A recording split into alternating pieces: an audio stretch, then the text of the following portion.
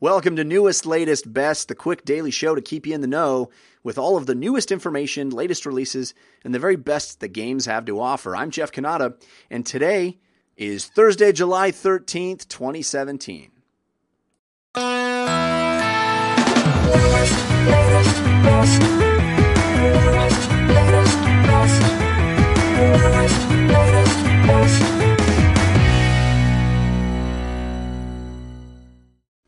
A whole bunch of people sent me this story this morning, and I can understand why.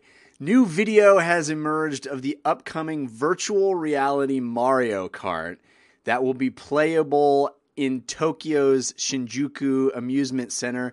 This is a virtual reality arcade that Namco Bandai is building. It will also feature a VR Dragon Ball Z game, a fishing, and a flying game.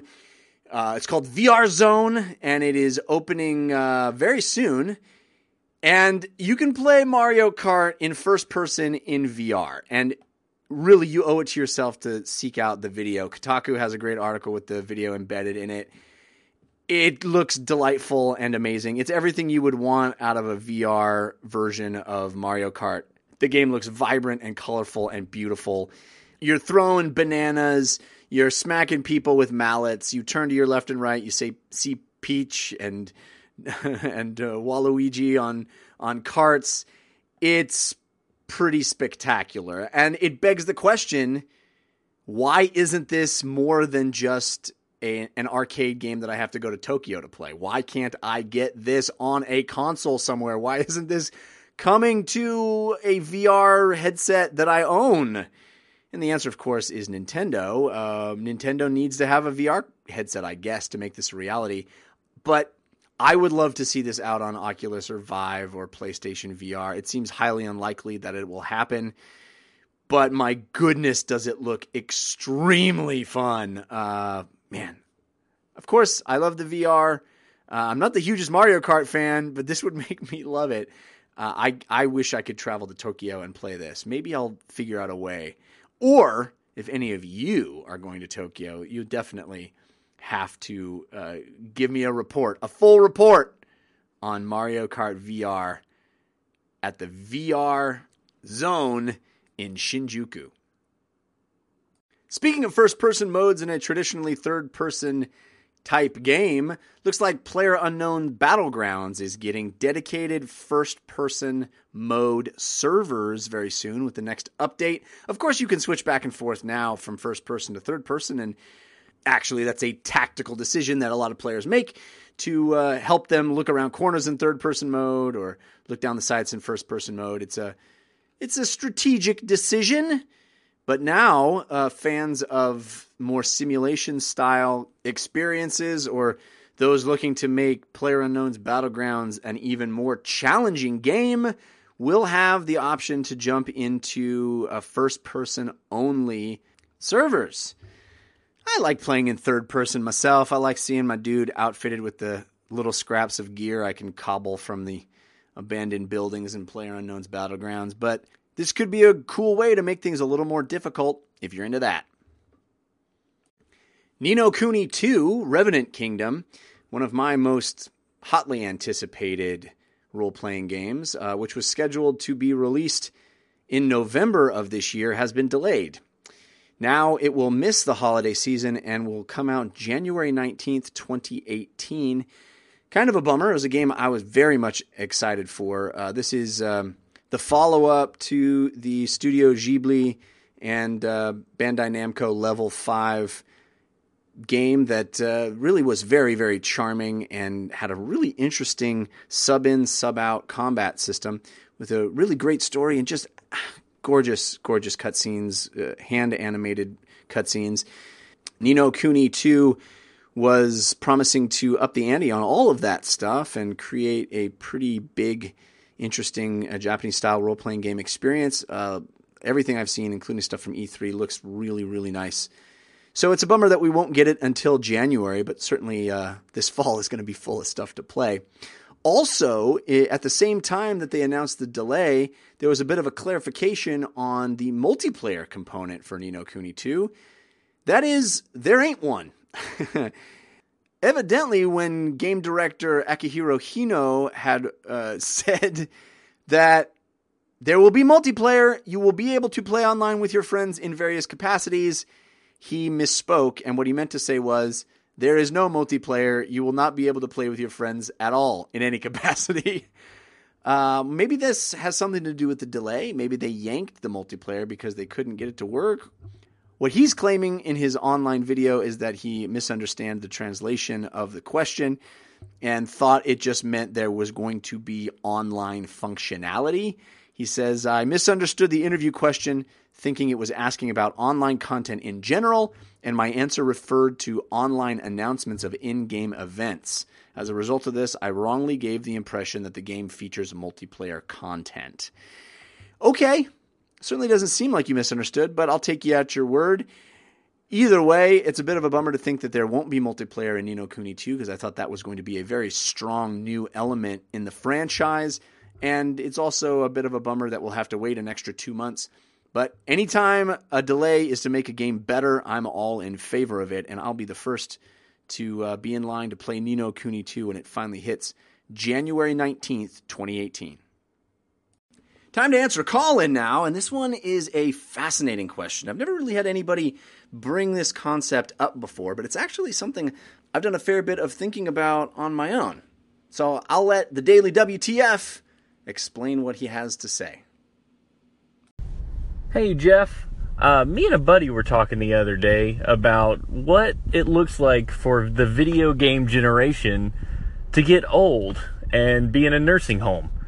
Like, we were thinking about, now the big thing with the elderly is a lot of times it's loneliness in nursing homes and stuff like that. And we were like, what happens to the gaming generation when we know how to work games, we've grown up with games, and they're online? What happens to the loneliness factor of being elderly and by yourself for the most part in a nursing home if you still have the capability to reach out to the world and play games with them and communicate with friends?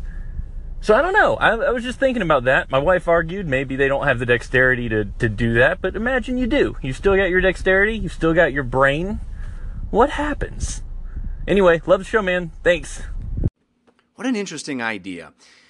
This is something I've thought about a lot, and I'll be really frank and honest with you guys. I've thought about it in a very selfish way, in the sense that I sort of make my living talking about video games, and when you look on the landscape of the video game hobby, you see that it's, a youth-oriented thing, which makes a lot of sense. And you go, oh my God, there's nobody who's still talking about video games in their 50s and 60s, and what do I do? Am I just going to phase myself out? Am I going to just find myself obsolete at a certain point? And then, of course, I realize, well, it's because games haven't been around long enough for people in their 50s and 60s and 70s to be talking about them. It's because my lifetime really is the same lifetime of the hobby. And we are going to see, as you point out, an entire generation of gamers get old and get elderly. And it's going to be a completely new thing because people who grew up playing video games have never been old before. And not only that, I think even more importantly, video game designers are going to age into a place where the things that they want to create are aimed at an older age group. We're already seeing that happen. Every study of video gamers says that the most prolific video game age is mid-30s, right? It's those people that grew up playing games. They have disposable income, and video game designers are that age. It's all a very Ouroboros kind of phenomenon, right? It's the snake eating its own tail. We're all growing up with this hobby. We play, the designers play, they make the things they want to play, we like the things that they make, et cetera, et cetera.